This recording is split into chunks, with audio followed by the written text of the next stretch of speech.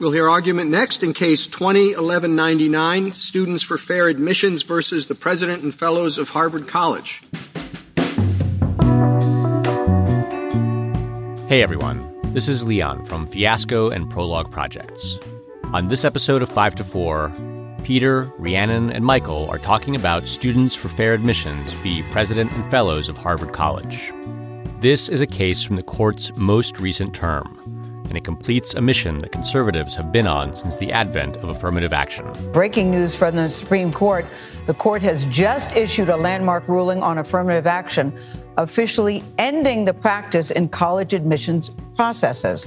Colleges and universities will no longer be permitted to take race into account when reviewing the college applications.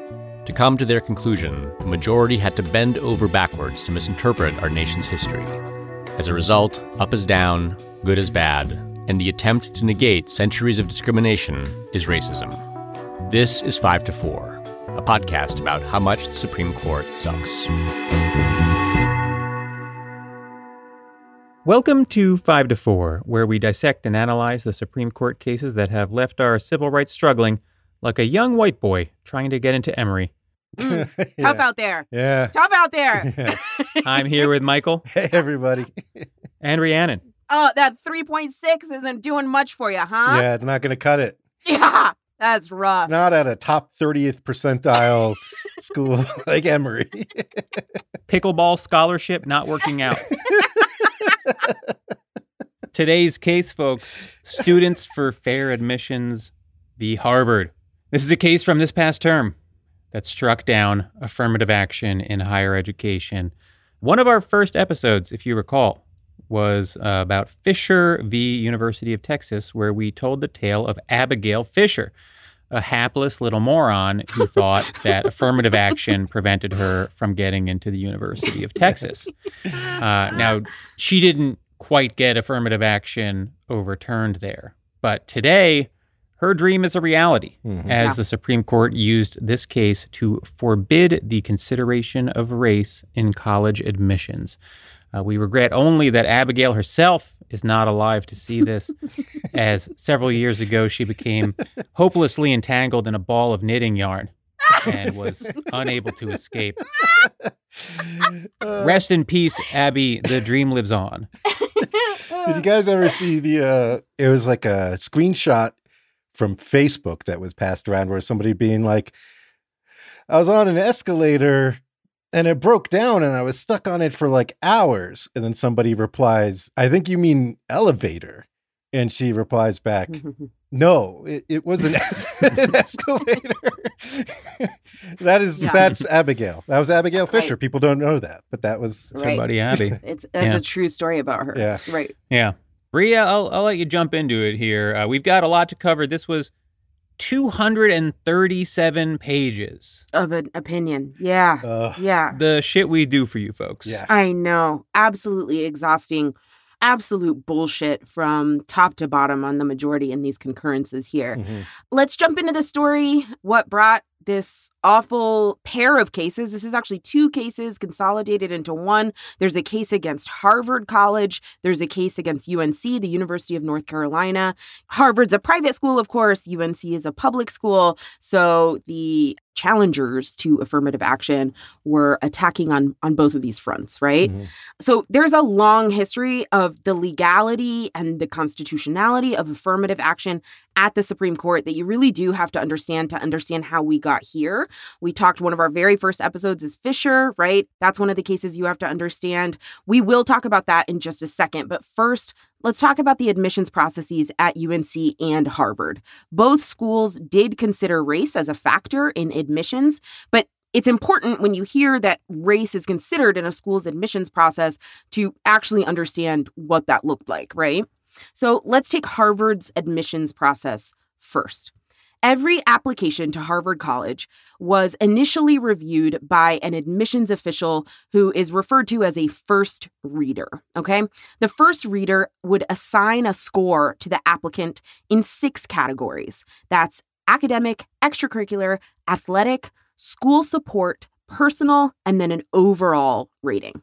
You get rated from 1 to 6 in each category, with 1 being the best. Now, that last category, the overall category, that is really like a composite of the 5 other ratings, giving you an overall score.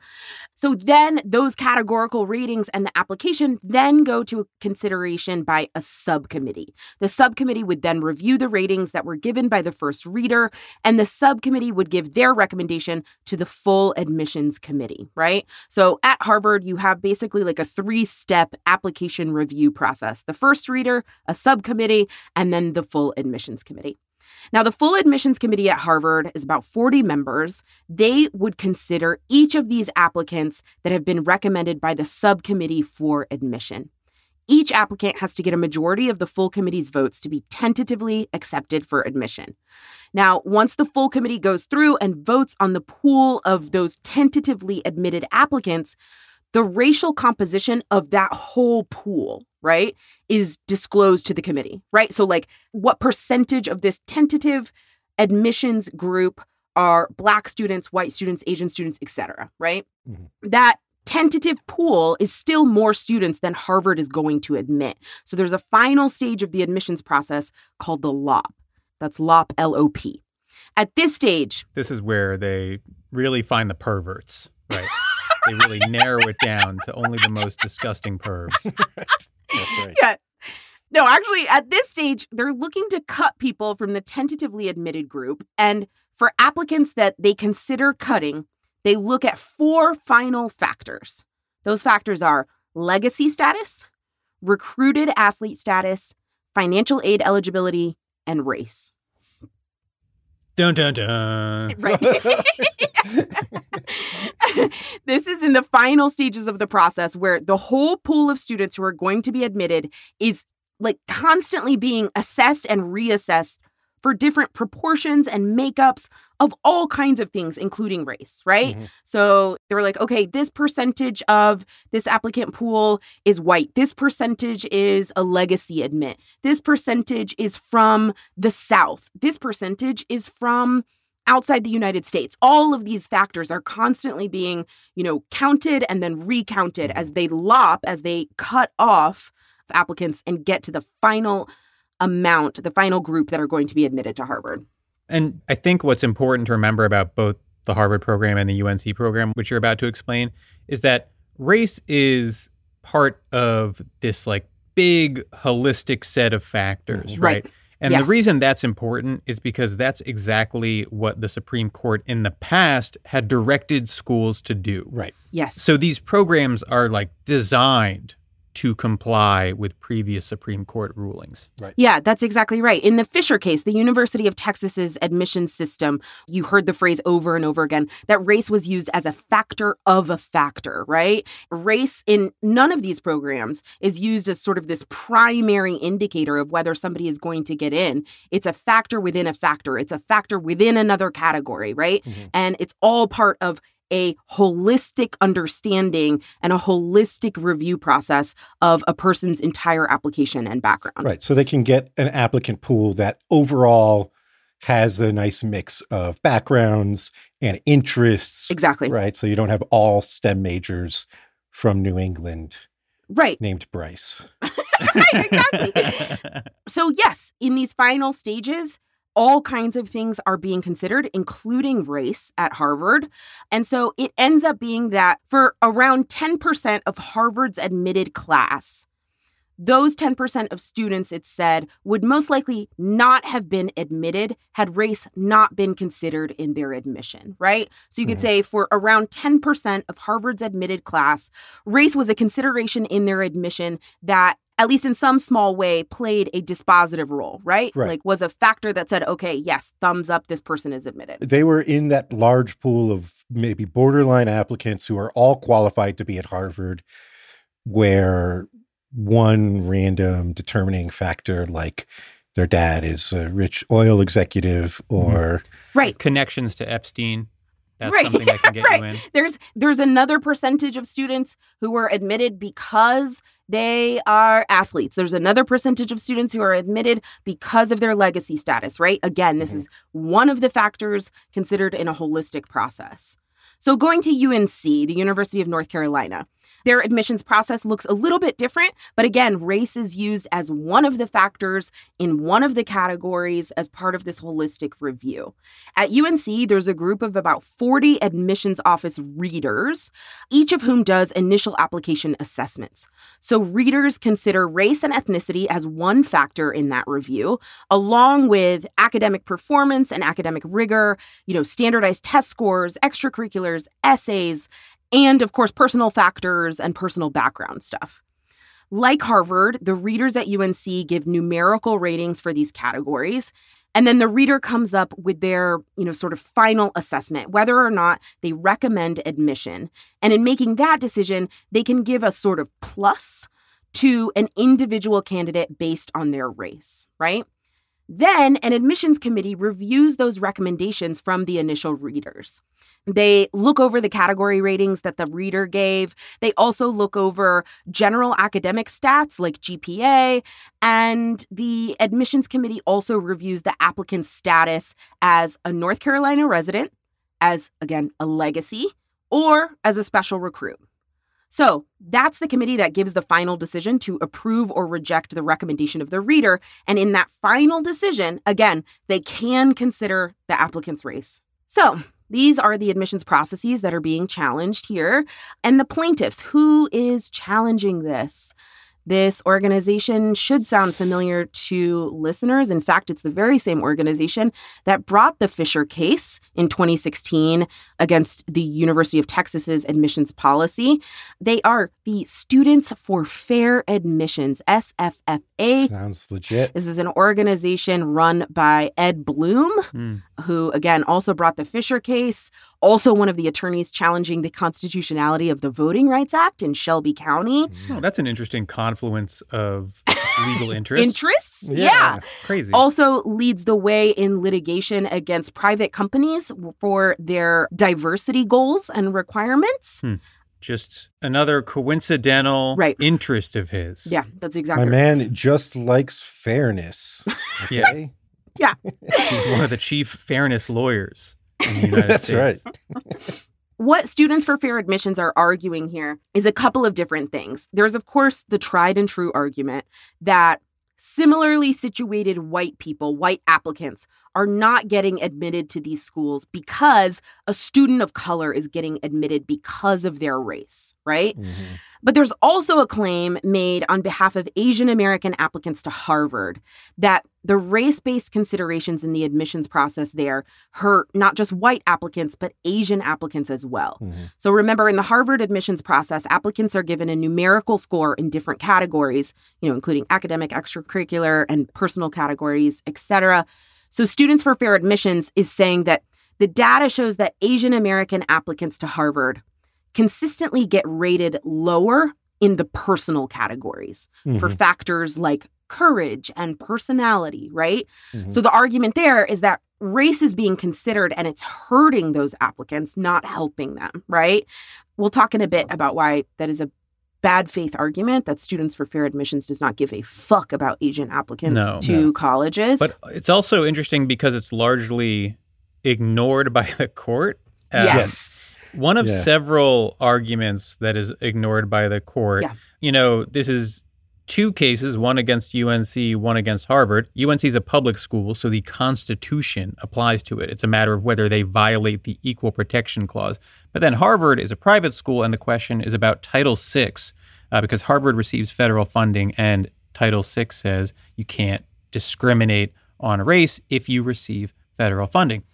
So two theoretically different standards here, but the court just merges them into one analysis, one consolidated opinion, and sort of does away with that distinction in a footnote, being like, actually, we think the equal protection analysis applies to both in function. And then you have this sort of Asian American student angle, which a lot of people thought introduced a lot of different possibilities for how the court might handle this, might dispose of this. But instead, they just sort of ignored it. It's sort of on the periphery the whole time. They just sort of do what they want to do here. Right. Yeah. And it's worth noting, since, it's not really addressed by the majority, that like the personal ratings in Harvard, it's not like oh, these are the vibes we're getting from the kids, like a rating for the admissions office. That's derived from things like teacher recommendations, guidance counselor. And so there's some reason to believe that Asian American applicants are doing poorly on this because it's like a racist input, right? That teachers are like not connecting with kids and not seeing kids in their individual selves if they're of Asian descent, and giving them lackluster letters of rec. Right. And that's harming them. The irony, of course, being that the other racist input you could point to would be things that impact black applicants more. Of course. But this entire project is about ignoring those racist inputs. That's right. Anyway, let's not get ahead of ourselves. Let's talk about legal history here. There are a few cases that serve as precedent. For the most part, they all get functionally overturned by this case, though it's worth noting that the court does not admit that it's overturning them. Right. The concurrences are less shy. But, Clarence Thomas says, no, we're overturning them. But John Roberts is like, no, me overturn a case? No. A longstanding precedent? Never. Right. And sort of funny because I imagine that the reason that he chose to say that he's not overturning them, even though he clearly is just to avoid bad press, right? Mm-hmm. And I don't know, I think it just goes to show how hollow this shit is, where he's just like, well, let's just say we're not, even though we are, LOL. Like, that's it. Yeah. Anyway, so in 1978, there was a case called Regents of the University of California v. Bakke, where the court said that you cannot have racial quotas in admissions, but affirmative action is constitutional in some contexts. Then, in 2003, you had Grutter v. Bollinger, which said that schools were allowed to use affirmative action to pursue diversity on campus as long as race was like one factor of many in a holistic process, which is why you can see that race is like, quote unquote, a factor within a factor in the processes that Reed described here. Fisher v. Texas sort of reifies that, sort of says, it has to be just like the tiniest smidgen of a part of the process. Right. It's all very sort of annoying because they want schools to sort of pretend that race is not a factor or like minimize the aesthetics of race being a factor. There's also another point here, which is that the court has said that you can't do affirmative action with the goal of like remediating past discrimination. Right. The valid reason for affirmative action is diversity on campus. Right. This has created a sort of awkward tension because almost everyone who supports affirmative action supports it with the goal of remediating past discrimination. Right. And the court has said, no, you can't do that. And that has created a thing where like no one's really being honest. Right. And this is something we talked about way back in Fisher too, where you have a situation where these schools are clearly interested in remediating past discrimination, but they can't say that. They have to talk about diversity on campus. Right. And so everyone is sort of bullshitting, right? It's just layers and layers of bullshit. Everyone is sort of being dishonest about what they actually want. Right. So there are several arguments and issues swirling around as we get into the opinion, but the fundamental question is whether schools are allowed to consider race as a factor in admissions, even a tiny little baby factor. Right. And the court, of course, says no. John Roberts writes the majority, and then nearly every other justice chimes in to some degree. Yeah. Thomas and Gorsuch and Kavanaugh all write concurrences. Sotomayor and Jackson both write dissents. Right. Now, before we get into Roberts, the basic contours of this debate all throughout these opinions are relatively simple, and it's a debate that you've seen before. Supporters of affirmative action think that due to historical wrongs against Black Americans especially, the continuing existence of systemic racism, and the proven value of diversity in educational settings, schools should be able to factor race into their admissions criteria. Right. Opponents of affirmative action believe that our system should be colorblind. There are plenty of bad faith criticisms of affirmative action, but I think the good faith critique is that any discrimination on the basis of race is an inherent wrong, even if it's well-intended, or at least that using racial categories is sort of a step down a very dangerous path, right? A very slippery slope. So this is the same debate that the court is having. They dress it up with legal terminology and discussions of precedent, et cetera, but same basic debate. Conservatives think that societal racism is largely behind us and that liberal efforts to remedy racism are the real problem. Right. So the gist of the majority opinion is that the Constitution's Equal Protection Clause forbids any consideration of race in admissions by state universities or state-funded universities. Now, what's remarkable about this decision, and I'm not really exaggerating, is that Roberts paints it as like part of a heroic effort against discrimination that started with Reconstruction. Oh, it's disgusting. It's real disgusting. Yeah. Like every single opinion, I think, tries to claim the mantle of Justice Marshall, Thurgood Marshall. Like they all are like, yeah, like we are the true heirs of Thurgood Marshall here. Like majority concurrences, dissents. It's insane. It's real sick. So Roberts says that, you had separate but equal after Plessy v. Ferguson. And then that ends with Brown v. Board. And the court did that. He's like, we did this. We did nice this. pat on the back. And then we continued the good work from there. Right. He says, quote, in the decades that followed, the court continued to vindicate the Constitution's pledge of racial equality, which is not how I'd describe Palmer v. Thompson, where they allowed towns to shut down public facilities rather than desegregate them, or Milliken v. Bradley, where they held that school districts did not have to desegregate unless it could be proven that the district lines were drawn with racist intent. Right. In reality, the legacy of the court after Brown was that it eliminated express segregation while reifying and insulating de facto segregation, meaning that as long as it wasn't explicit in the law, segregation was not only legal, but protected. Yeah. And this case continues that tradition, right? Roberts claims that he was continuing the work of Brown v. Board. Meanwhile, Justice Thurgood Marshall actually argued Brown v. Board. That's right. The lead litigator. And spent that entire era after it, when he was on the court, dissenting from nearly every segregation case that came to the court. Right. Only to have John Roberts, shit-kicking little cunt, we can edit this, who spent much of this era trying to undermine the Voting Rights Act, claim to be the heir to Marshall's moral compass. Right? Vomit. Just as fucking disgusting. They're overturning Bakke, in which, for all intents and purposes, Marshall joined in part and dissented in part because he didn't think it went far enough. Right. Like he didn't like how constrained Bakke was. And they're overturning it, as Thomas points out, while claiming Marshall's mantle. It's really grotesque. Yeah. At one point, Roberts is responding to the dissent, and he says, lost in the false pretense of judicial humility that the dissent espouses is a claim to power so radical, so destructive, that it required a second founding to undo. Like, excuse me? Don't fix your mouth to talk to me about the second founding, motherfucker. I will fucking hurt you. Do you hear me? I will hurt you. Censor Rhiannon. Second founding, by the way, is a phrase, I don't know if it was coined by him, but is the title of a book by a very liberal historian by the name of Eric Foner, who is cited extensively in a lot of these opinions because he's like one of the lead historians on the Reconstruction era of American history. And so they're really claiming a mantle here. Right.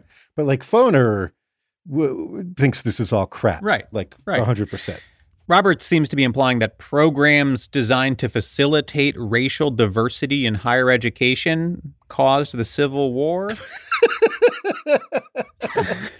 Well, when you put it like I fucking can't. It sounds a little off. Yeah, this is just another place where he wants to suggest that the use of race as a factor in admissions is somehow like of a feather with the racism of slavery, right?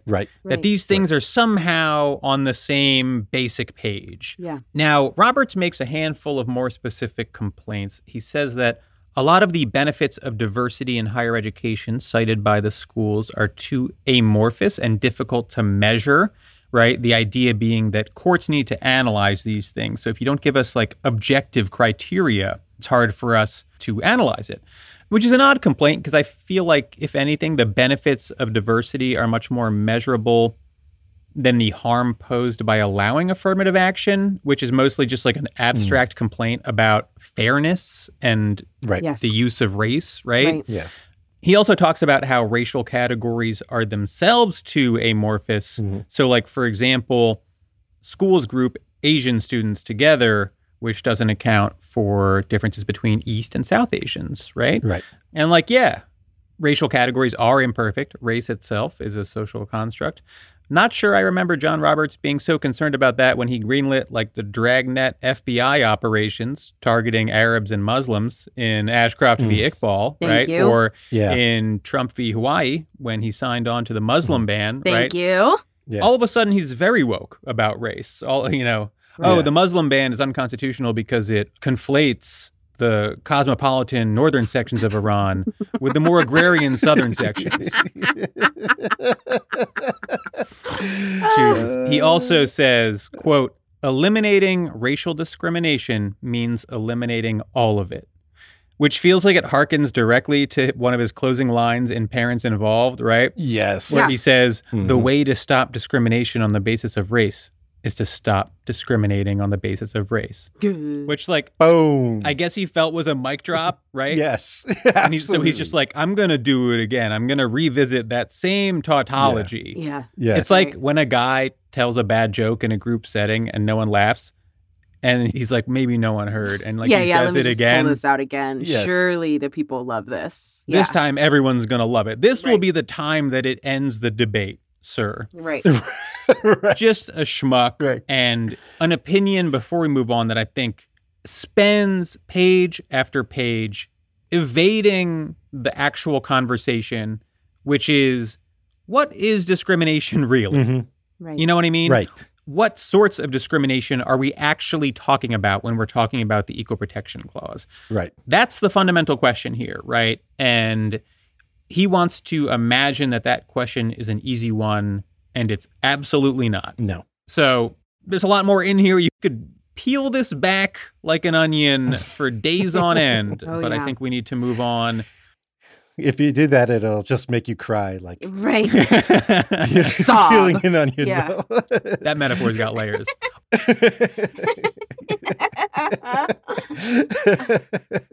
So we should move on to a very disturbing piece of American literature. Yes. Yeah. Yes. Yeah. At some point in time in this podcast, I became like the Thomas guy, Yeah. and he gets his concurrences. I've just been letting that happen, and I think Ree has too, and it's been great for us. I want to return to sender this gift I've received from my co-host. I'm not interested. Oh my God. Okay. So Thomas writes a brutal 60-page concurrence, longer than the majority opinion, where he sets out his own sort of history of race relations in the United States and our legal jurisprudence and laws around it. His history is demented, to say the least. Yeah. I don't want to summarize 60 pages of argument. So I'm going to just go through some things that I think are like really high level points he tries to make. So he says this is an originalist defense of their decision here to end affirmative action. And he wants to say this case that came shortly after the passage of the 14th Amendment, known in legal circles as the Slaughterhouse Cases, is sort of our best insight into what the 14th Amendment means. The Slaughterhouse Cases, he says, portrayed this very colorblind view of the Constitution where no race can be favored over another regardless, right? This isn't about helping freed former slaves. This is about equality, color blindness. And he says things went awry later in infamous cases like Plessy v. Ferguson, which helped create Jim Crow and segregation. Right. Separate but equal. He cites Eric Foner, as I mentioned. He cites Akhil Amar, a well-respected centrist Yale law prof. So I just want to mention what both those guys think of the slaughterhouse cases. Mm-hmm. Amar says virtually no serious modern scholar, left, right, and center, thinks that the decision is a plausible reading of the 14th Amendment. And Foner says the court's study distinction between the privileges deriving from state and national citizenship should have been seriously doubted by anyone who read the congressional debates of the 1860s. The slaughterhouse cases, as I learned them, were the start of the gutting of the 14th Amendment. Yeah. That's right. The total kneecapping of the privileges and immunities clause of the 14th Amendment, and the beginning of the construction of Jim Crow. And Thomas is recasting this as like our original bulwark against segregation that would later be weakened. Yeah. And it's just nonsense. He also takes a look at laws passed shortly after the passage of the 14th Amendment or around the time, and offers some really weak arguments for why they are evidence. This is the best part of the opinion because This is wild. flailing. Flailing. And just to be clear here, the idea is that, like, if the same Congress that passed the 14th Amendment with the Equal Protection Clause also passed laws that discriminate based on race by conferring benefits to Black people, for example, Right. that would defeat the originalist case against affirmative action, right? That's right. So one thing that Congress did was create something called the Freedmen's Bureau, Right. which gave a lot of benefits to freed slaves who, if you really paid attention in American history, you might remember those were mainly Black people. Those were Black Americans. And he says, well, and this is a quote, importantly, however, the act applied to freed men and refugees, a formerly race-neutral category, not Blacks Right. writ large. You fucking psycho. He's saying that the term freedman is race It's a race neutral. neutral. What the fuck? Like 3 years after slavery has ended. There were Right. no white freedmen. It was a necessarily all Black category.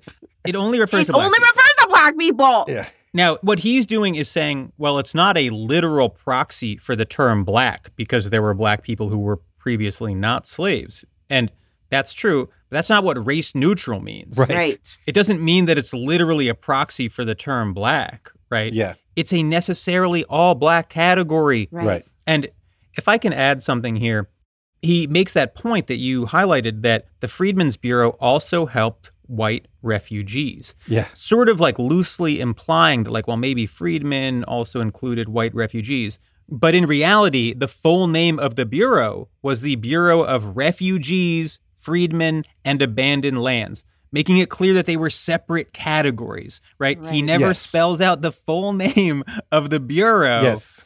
And it's hard not to read that as intentional. Oh, absolutely. I mean, he's defending a ridiculous proposition, which is that the 14th Amendment, the Congress that passed the Civil War amendments was colorblind and didn't want racial categories ensconced in our Constitution. This is ridiculous. He doesn't mention the 15th Amendment, which explicitly mentions race, like explicitly uses the word race. Yo, how high would you have to be like, do you think the 15th Amendment violates the 14th Amendment?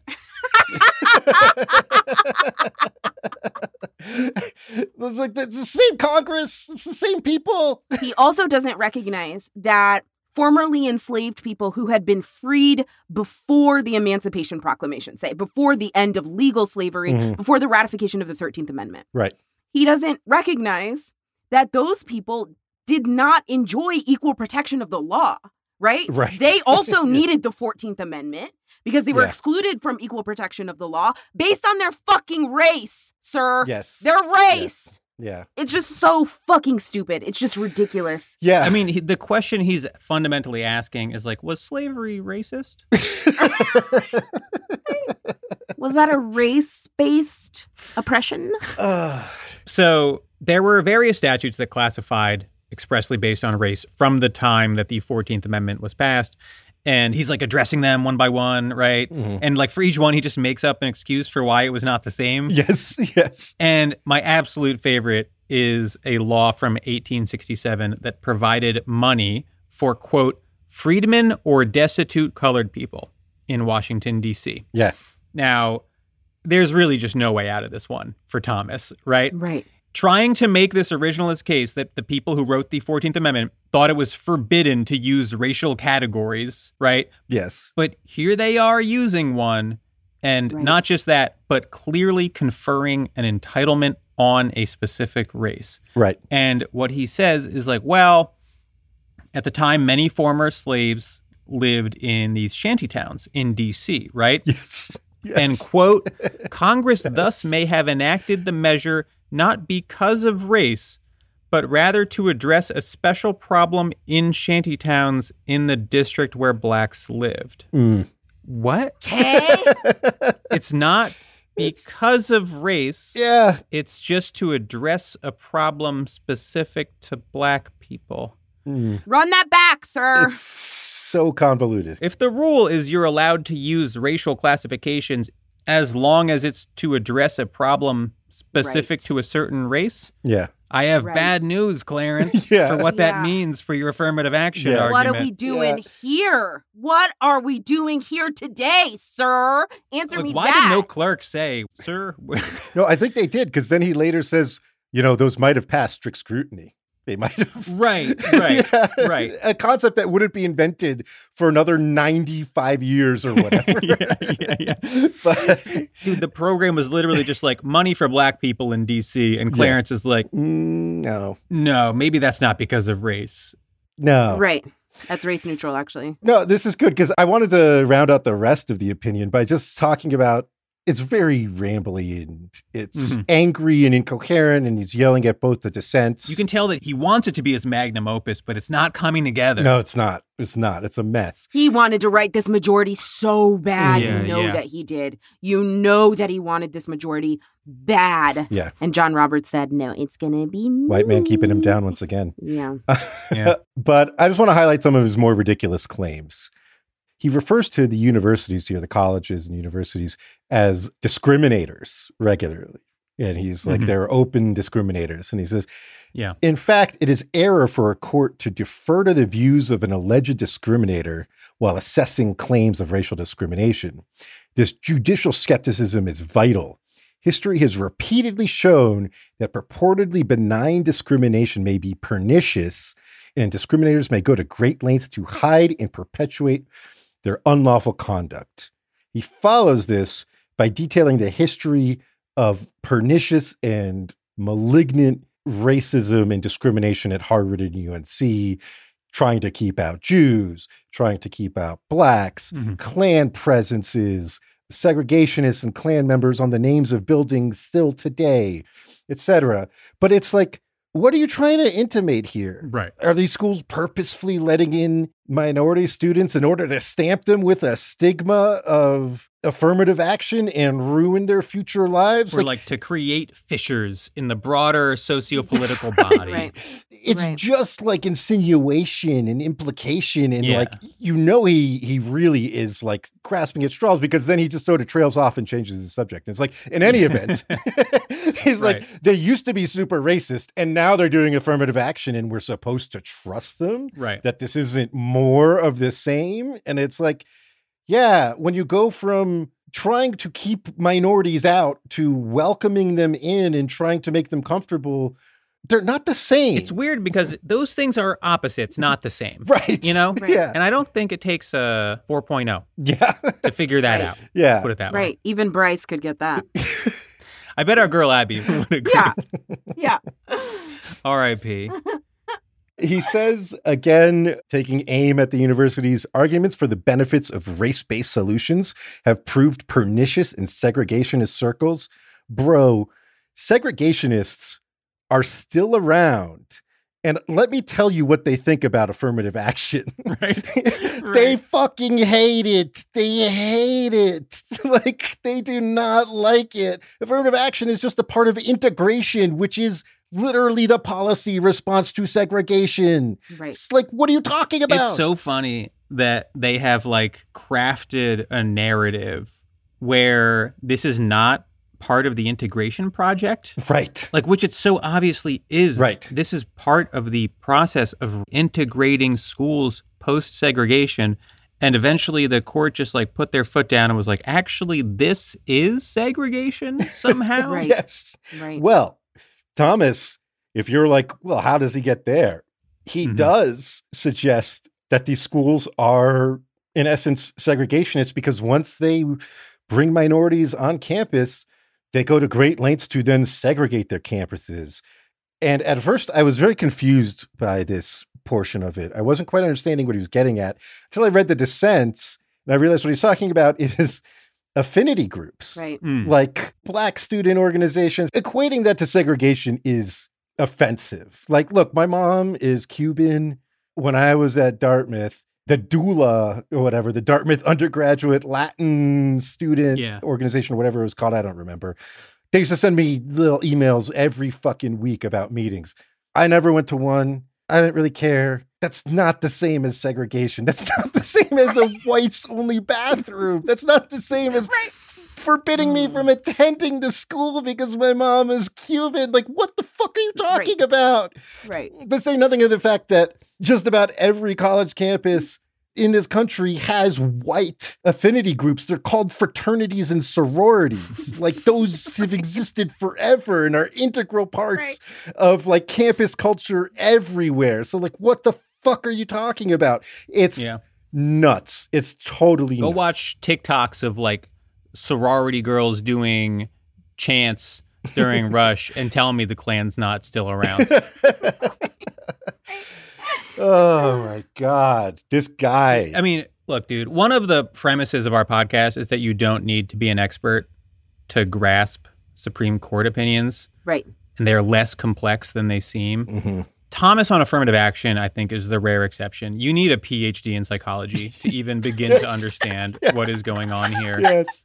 Yeah. This is a man so unwilling to admit that he's been helped. So like deeply terrified that he does not deserve the obscene wealth and power that he has accrued, that he built an entire constitution to protect himself. It is fragile ego. And you now live under it. Right. Right. And I think this is one of the reasons why he's so angry at Sotomayor and Jackson, right? Because they are two obviously brilliant women, right? Like, only the biggest hacks on the right deny that they're like talented and intelligent.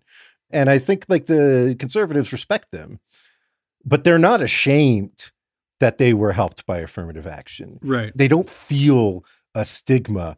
And I think that fucking burns him up because he does. And he hates people thinking it was good and they're fine and they think other people should be helped. Like the idea that he isn't like supremely deserving here, that he didn't earn every inch, and that anybody would doubt his qualifications because he might be like an affirmative action hire, like drives him nuts, like absolutely nuts. It like really gets him at his core, like at his core. You can sense his irritation with Jackson. Oh, yeah. In the opinion. Oh, I would call it vitriolic. Yeah. He is spitting bile at Ketanji Brown Jackson in this concurrence. I think the whole concurrence is written as a response to her dissent. Yeah, that's how it comes across, right? Yeah. And so like one last point I want to make about Thomas's resentments here, you know, there's been a lot of energy and thought put into his brand of conservatism, his brand of like reactionary thought, whether he has like a Black nationalist tradition and all sorts of stuff.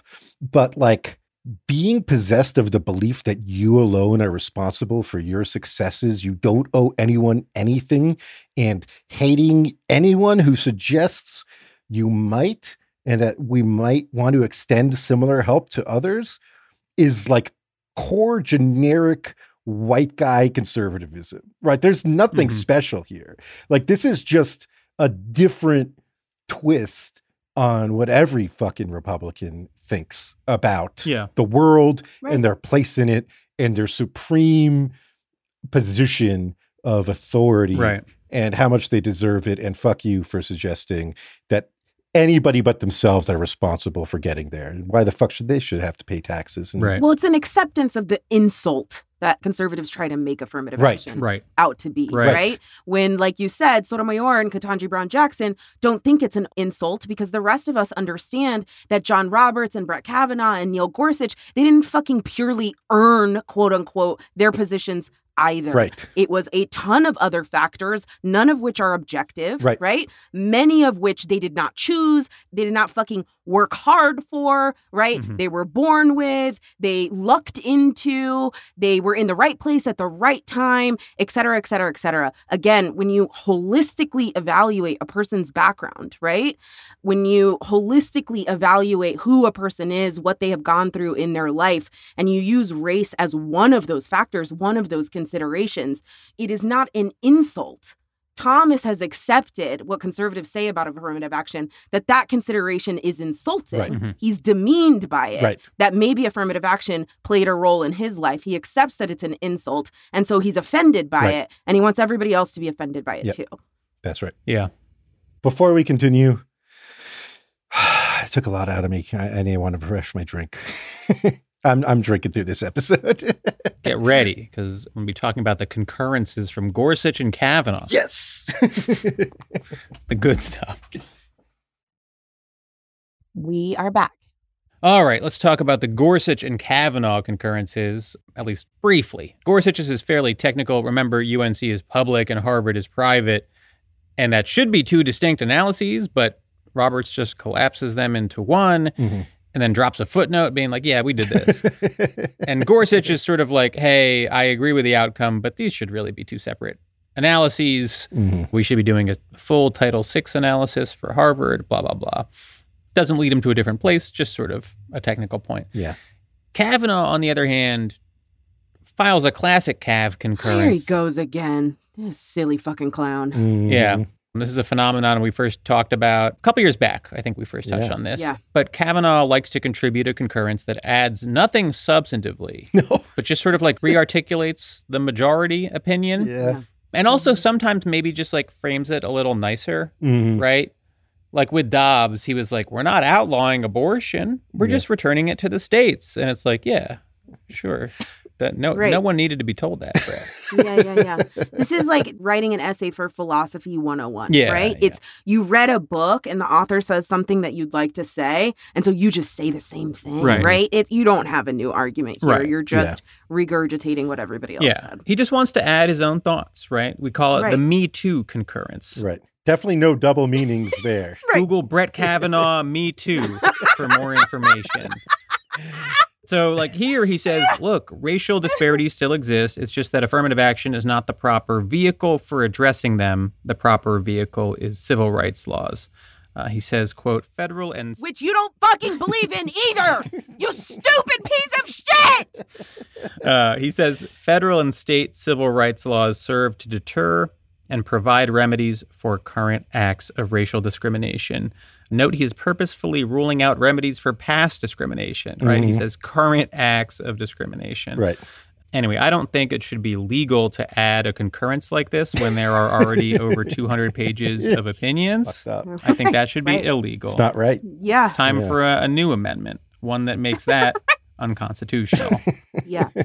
No Kavanaugh concurrences. How about that? Yeah. Let's put that Since in there. Kavanaugh doesn't get the right opinions anymore. Yeah. He just gets to vote, and that's it. All right. Well, we have reached the part of the case where some justices finally have some good things to say, some powerful things to say. Of course, you're only going to find that in the dissents. That's right. Justices Sotomayor and Ketanji Brown Jackson both write dissents. Talking about Jackson's first, the theme throughout the majority and the concurrences is affirmative action is unfair, right? And so she kind of takes that, the claim that it's unfair, and just completely eviscerates, just completely breaks that down. It's history, it's jurisprudence, it's legal, it's historical, it's social, it's all of it. Early in her dissent, she says, quote, Students for Fair Admissions has maintained both subtly and overtly that it is unfair for a college's admissions process to consider race as one factor in a holistic review of its applicants. This contention blinks both history and reality in ways too numerous to count. But the response is simple. Our country has never been colorblind. Given the lengthy history of state-sponsored, race-based preferences in America, to say that anyone is now victimized if a college considers whether that legacy of discrimination has unequally advantaged its applicants fails to acknowledge the well-documented intergenerational transmission of inequality that still plagues our citizenry. So she's like, unfair. Unfair. Right. Let me fucking tell you about unfair, actually, right? And so she goes through the entire, I'm laughing because it's like what we've just been through in the majority of the concurrences, fucking absurd, wild as shit. It's a Dali painting. That's where you are. And so Jackson, you can feel, she's like, what the fuck are we talking about? Yeah. What the fuck did you just say, Clarence Thomas, right? And so here she is, she breaks it down, history from the beginning of the United States, right? What is unfair, Ketanji Brown Jackson says, is the history of race-based consideration in society at every level from the time of the founding, right? Right. That race-based consideration hurt, oppressed, subordinated Black people, beginning, of course, with slavery, but even after passage of the Reconstruction Amendments, right? Mm-hmm. This was a legal system that forced formerly enslaved people into sharecropping. These were vagrancy laws that criminalized Black people's jobs if they didn't work for white people. It criminalized their existence. It criminalized moving to a better place. Mm-hmm. This is the creation of laws about where freed Black people could live, could move to, could work. This is the system of Jim Crow. It is other policies and laws and practices that explicitly disfavored Black people's social and economic mobility. We are talking every level of the economy, of education, of civil society, and social mobility, right? We are talking banking and loans. We are talking discriminatory housing. She mentions the history of the Federal Housing Administration. Look into that, bitch. The history of the Veterans Administration, right? And how racist they were, explicitly so. They were all built to funnel benefits to white people and not to Black people, right?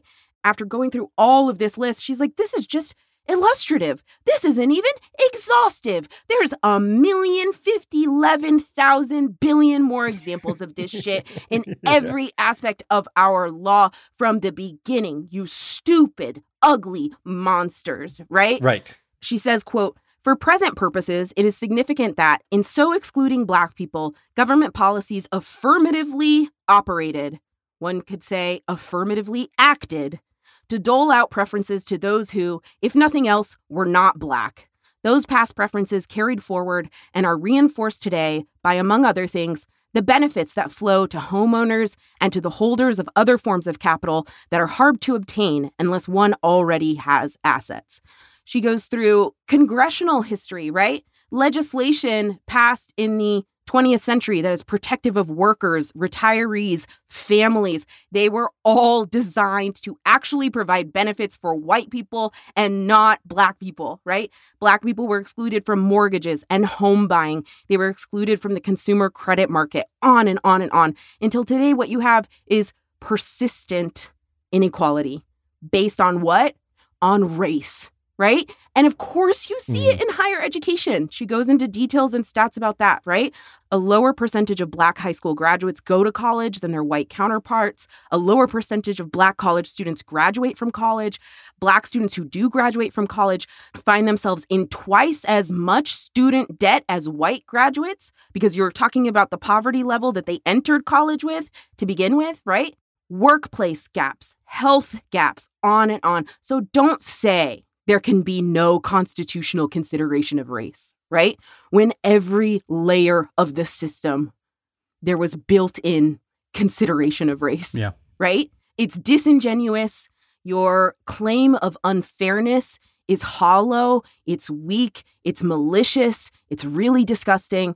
And it's a powerful dissent. She's calling it out on every single level. And that's why Clarence Thomas is that mad. Yeah. Yeah, and probably the funniest part of the opinion is that Thomas spends like a dozen or so pages, maybe more, directed at the dissents. Yeah. Mm-hmm. And like Jackson's dissent in particular. And she responds to him in a footnote. Yeah. Yeah. Where she says that he is responding to a dissent I did not write in order to assail an admissions program that is not the one UNC has crafted. Nice. And then says that his opinion demonstrates an obsession with race consciousness and like just sort of does like a real quick takedown of a couple of his points, but basically why are says you that he so has like, obsessed with me? Yeah. But she specifically says he ignites too many more straw men to list or fully extinguish here. Woo! Just, you know, that not even getting a substantive response, like her not deeming his points worthy of substantive response. Right. Oh, you know, he got mad. You know, he got mad. Big mad. Yeah. So Sotomayor also writes a dissent. It's also very good, though I have my quibbles with it we'll get into. But it also starts with a history lesson, an excellent one worth reading if you are interested in the history of race in America. She properly understands that the beginning of Jim Crow started almost immediately after the passage of the Civil War amendments, doesn't like delay it, recharacterizes and reframes colorblindness in this way, like Thomas's obsession with colorblindness as echoing more the slaughterhouse cases and segregationists than what he thinks it's supposed to echo. She also specifically notes how much they all want to claim the mantle of Thurgood Marshall and calls it nothing but revisionist history and an affront to the legendary life of Justice Marshall, a great jurist who was a champion of true equal opportunity, not rhetorical flourishes about colorblindness. Get his ass. Excellent.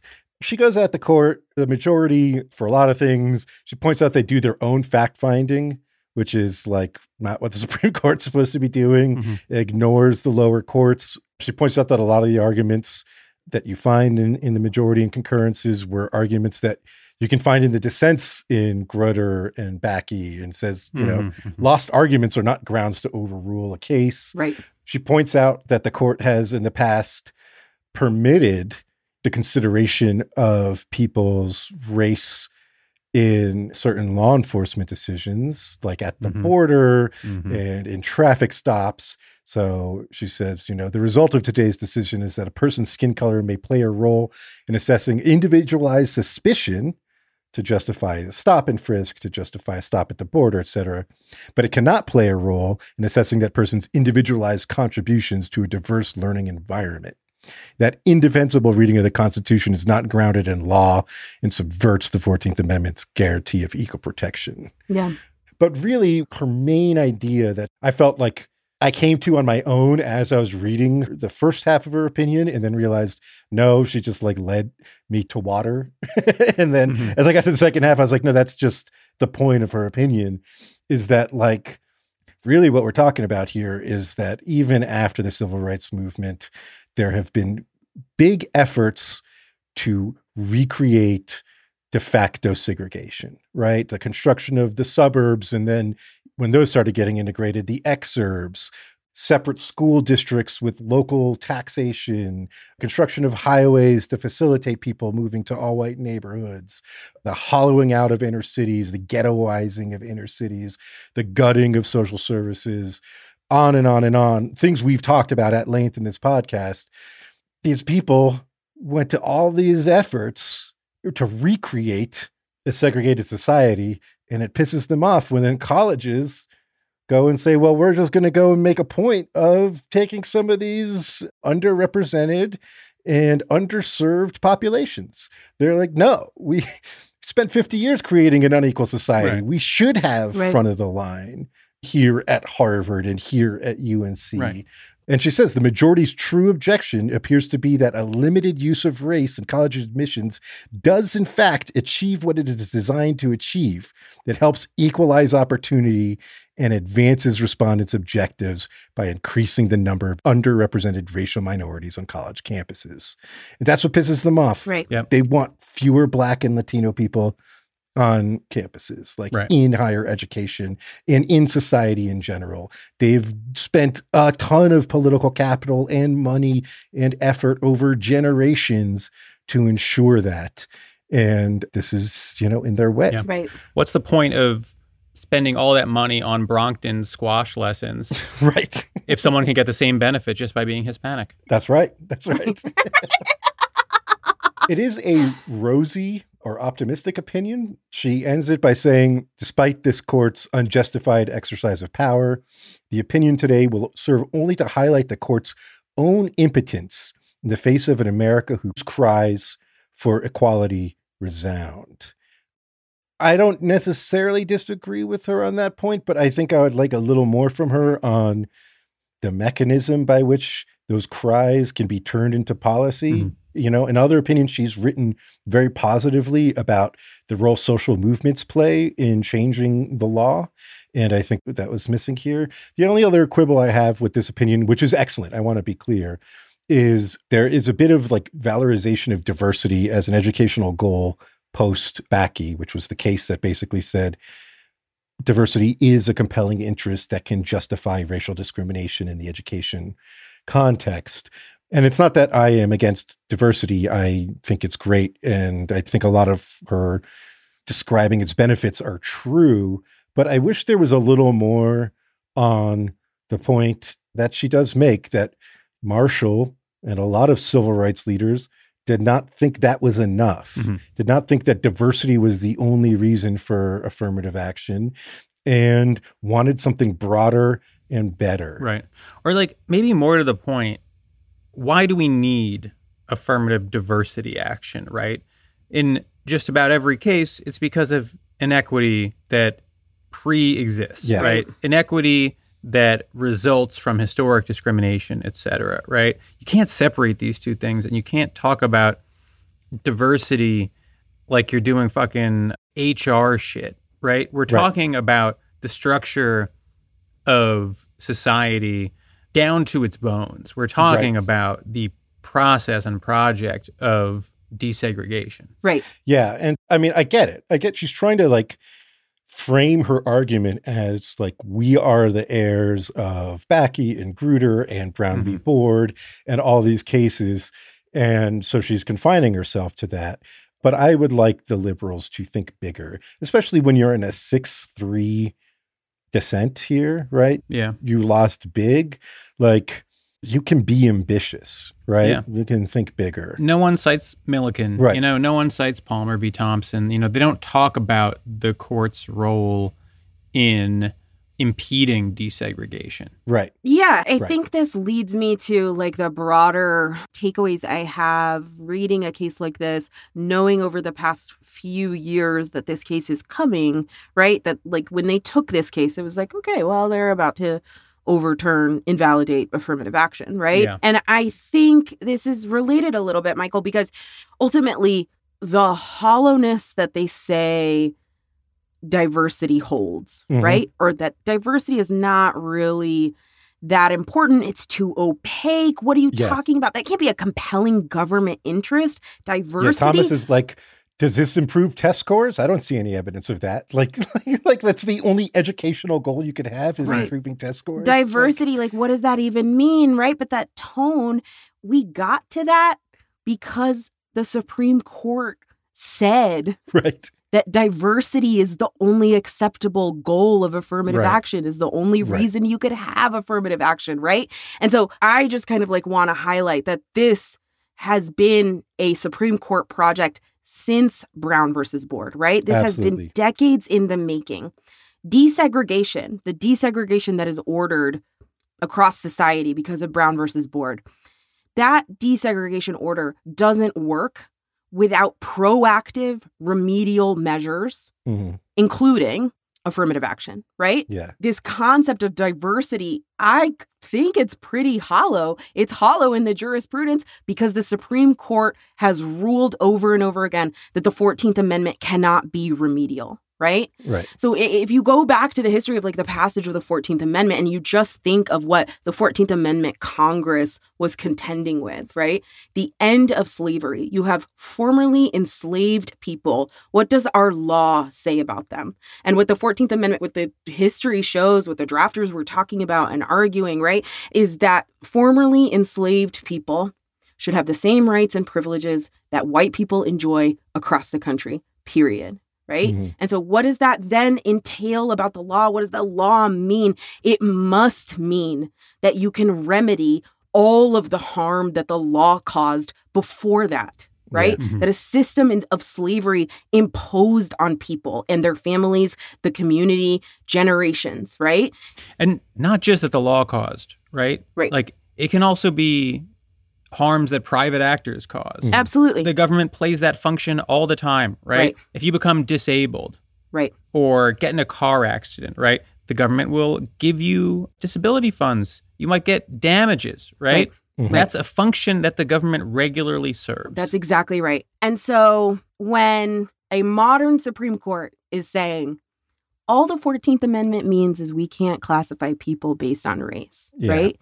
It is inaccurate, it's ahistorical, and it is a modern interpretation that they're saying is true because they have repeated it over and over again since Brown v. Board of Education, right? Yeah. They have latched on to a couple of uses throughout Supreme Court history of the term colorblind, Mhm. right? Mhm. And they have decided, since the court ordered unanimously that public society must be desegregated in Brown v. Board, that actually what the 14th Amendment means is let's just not classify anybody based on race. Let's just not have racial categories in the law. Why? Because it's hollow, because it doesn't fucking do anything, because it doesn't make white people act differently. Yeah. That's why, right? So Mhm. our modern anti-racism culture mirrors this jurisprudence, or at least has developed parallel to this conservative interpretation of the 14th Amendment, right? That diversity, quote unquote, in the workplace, being quote unquote respectful of a different culture,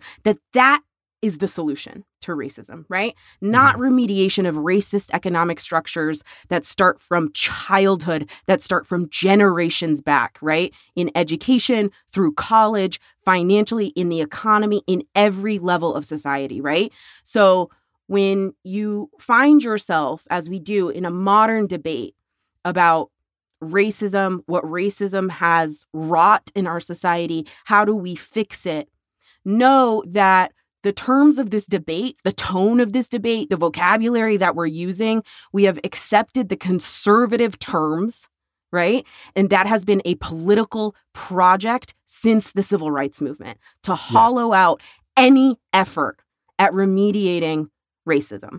And that's what this case does, right? It's the ultimate, it's the nail in the coffin, right? The court has been doing it in all of the desegregation cases, in all of the affirmative action cases, bit by bit by bit, until finally we had some vague, this word diversity, and John Roberts could say, fuck that doesn't mean anything. Right. Right?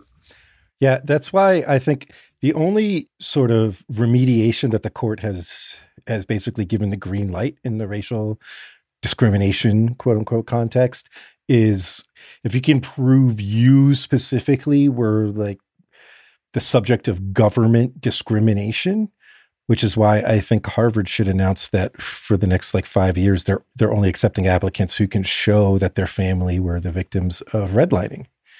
And watch conservatives Lose their mind. absolutely lose their mind. Yeah. Just absolutely implode. Melt their brains. Yeah. I mean, there was a moment in oral argument where they were arguing about the whole Freedmen's Bureau point. Yeah. And the lawyer was making the point that Thomas did. He said, well, Friedman is sort of race neutral. It's not referring to race in and of itself. Yeah. And then Kavanaugh was like, well, okay, what if instead of race per se, we said we were going to give privileges and admissions to the descendants of slaves? Descendants of slaves would not be race-based, correct? And the lawyer was like, I think that's incorrect, Justice Kavanaugh. no, I don't. Yeah. You can't compute. Oh, wait a minute. Yeah. What? Yeah, exactly. It's so flimsy, all of their arguments. Right. You know, I always had this sort of a thought in my head that conservatives could write a law just listing out the names of every black person in the country and being like, yeah, these people can't vote. And then if someone was like, well, it's racist, you're like, whoa. It's actually race neutral. It's just a list of names. Right. Yeah, exactly. That's the logic that they want you to believe is sound, right? The Right. conservative position on this stuff has always been semantics, and it's intended as a deflection from the central issue, right? The central issue is that black Americans have been systematically separated from wealth and power in this country for hundreds of years. Started with slavery, continued with Jim Crow and segregation, redlining, and every other discriminatory practice in the mid-century on through the present day. Mass incarceration. Everything. It hasn't stopped. Yeah, I mean, and the result is a country that is plainly segregated by race across nearly every material metric, right? Black people in this country are disproportionately poor, receive less education on average. Large segments of their populations are siloed into pockets of urban decay that were created in the mid-century and remain to this day. Research shows that prejudice against black people still exists in significant amounts in the micro, right? Like those studies that repeatedly show that resumes with blacker sounding names will be rejected at much higher rates than identical resumes with whiter sounding names. So the broad issue is just like, what's to be done about all of this? Right. And if you think that in the face of that vast inequity, colleges giving some preference to black applicants is beyond the pale, I don't think you're being serious, right? What this is actually about is the fact that conservatives believe that the relative position of black Americans in this country is in fact good and natural and just. Yes. And affirmative action and other efforts to create mobility for black people are just liberal tampering with that hierarchy, that just hierarchy, that natural hierarchy. Right. These are the same groups. Like, you can't separate this from like the same policymakers and political coalitions that like really like Charles Murray, right? Who argues that black people are genetically inferior and therefore we shouldn't even bother with social programs aimed at benefiting them because that's just like pissing money down the drain.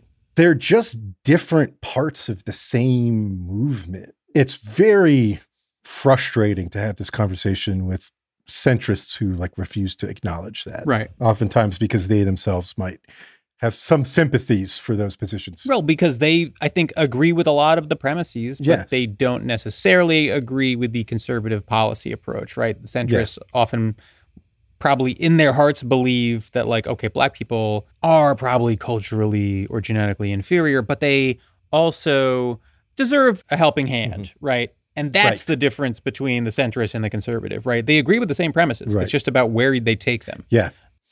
I also think like where we've ended here, not like in the episode, but socially, it makes me think of, I think there's this very sort of endemic idea on the left, broadly speaking, of this country, like the liberal left, that social problems are sort of discrete issues that you can address and fix and move on from. You can pass the Voting Rights Act and the Civil Rights Act, and then racism is done. And you don't have to think about it anymore, and you can feel good about it. You can pass Obamacare, and then healthcare is solved, and you don't have to think about it anymore. You can get Brown v. Board, right? Right. You get Brown v. Board, and then schools are integrated. We don't have segregation anymore. And you can put it behind us. Yep. And it's sort of this like the arc of history bends towards justice idea, which I don't think is correct. Like, I don't think the arc of history bends towards justice. I think people sometimes bend it towards justice with their actions through social movements by applying pressure to politicians. But I think a better analogy is, I think the more evocative, like putting your shoulder to the wheel of history. It takes a massive amount of people pushing and ever pushing forward. The work doesn't stop. Right. I don't mean to sound pessimistic on that. And I don't mean to sound like you need to make it your life. It's just something that you do. Maybe it's just volunteering at a soup kitchen, or it's how you donate your money or whatever. But it is a work that if we believe that the world can be better, we all have to engage in continuously throughout our lives. And we have to understand that there's no endpoint. There's no like, we made it, we're here, we're at the utopia and everyone is happy. But it's just a part of being a good person is working to better your society and make sure that your neighbors are treated well. That sentiment is not in vogue. Yeah. And it's unfortunate because a lot of well-meaning people who could do a lot of good take a lot of comfort in the idea that these problems have been solved and then are shocked to see them resurface in the modern day. What's a joke we could make here?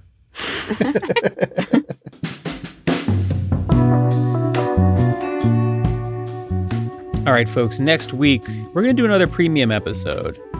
And we wanted to talk about Clarence Thomas because everyone's talking about Clarence Thomas. Talk of the town. But we thought, what do we have to add in this day and age when he's getting so much attention? Yeah. And so we thought we would take a look at his dissents and report on what we think they tell us about Clarence Thomas. What's Clarence Thomas mad about? Yeah. Follow us at 54pod. You can head on over to 54pod.com/support to subscribe to our show across platforms to hear the premium episode about Clarence Thomas's dissents and other premium episodes and ad-free episodes and get access to special events, our Slack, etc., etc. We'll see you next week. Bye, everybody. Bye. 5 to 4 is presented by Prologue Projects. Rachel Ward is our producer. Leon Nafok and Andrew Parsons provide editorial support. And our researcher is Jonathan DeBruin. Peter Murphy designed our website, 54pod.com. Our artwork is by Teddy Blanks at Chips NY, and our theme song is by Spatial Relations.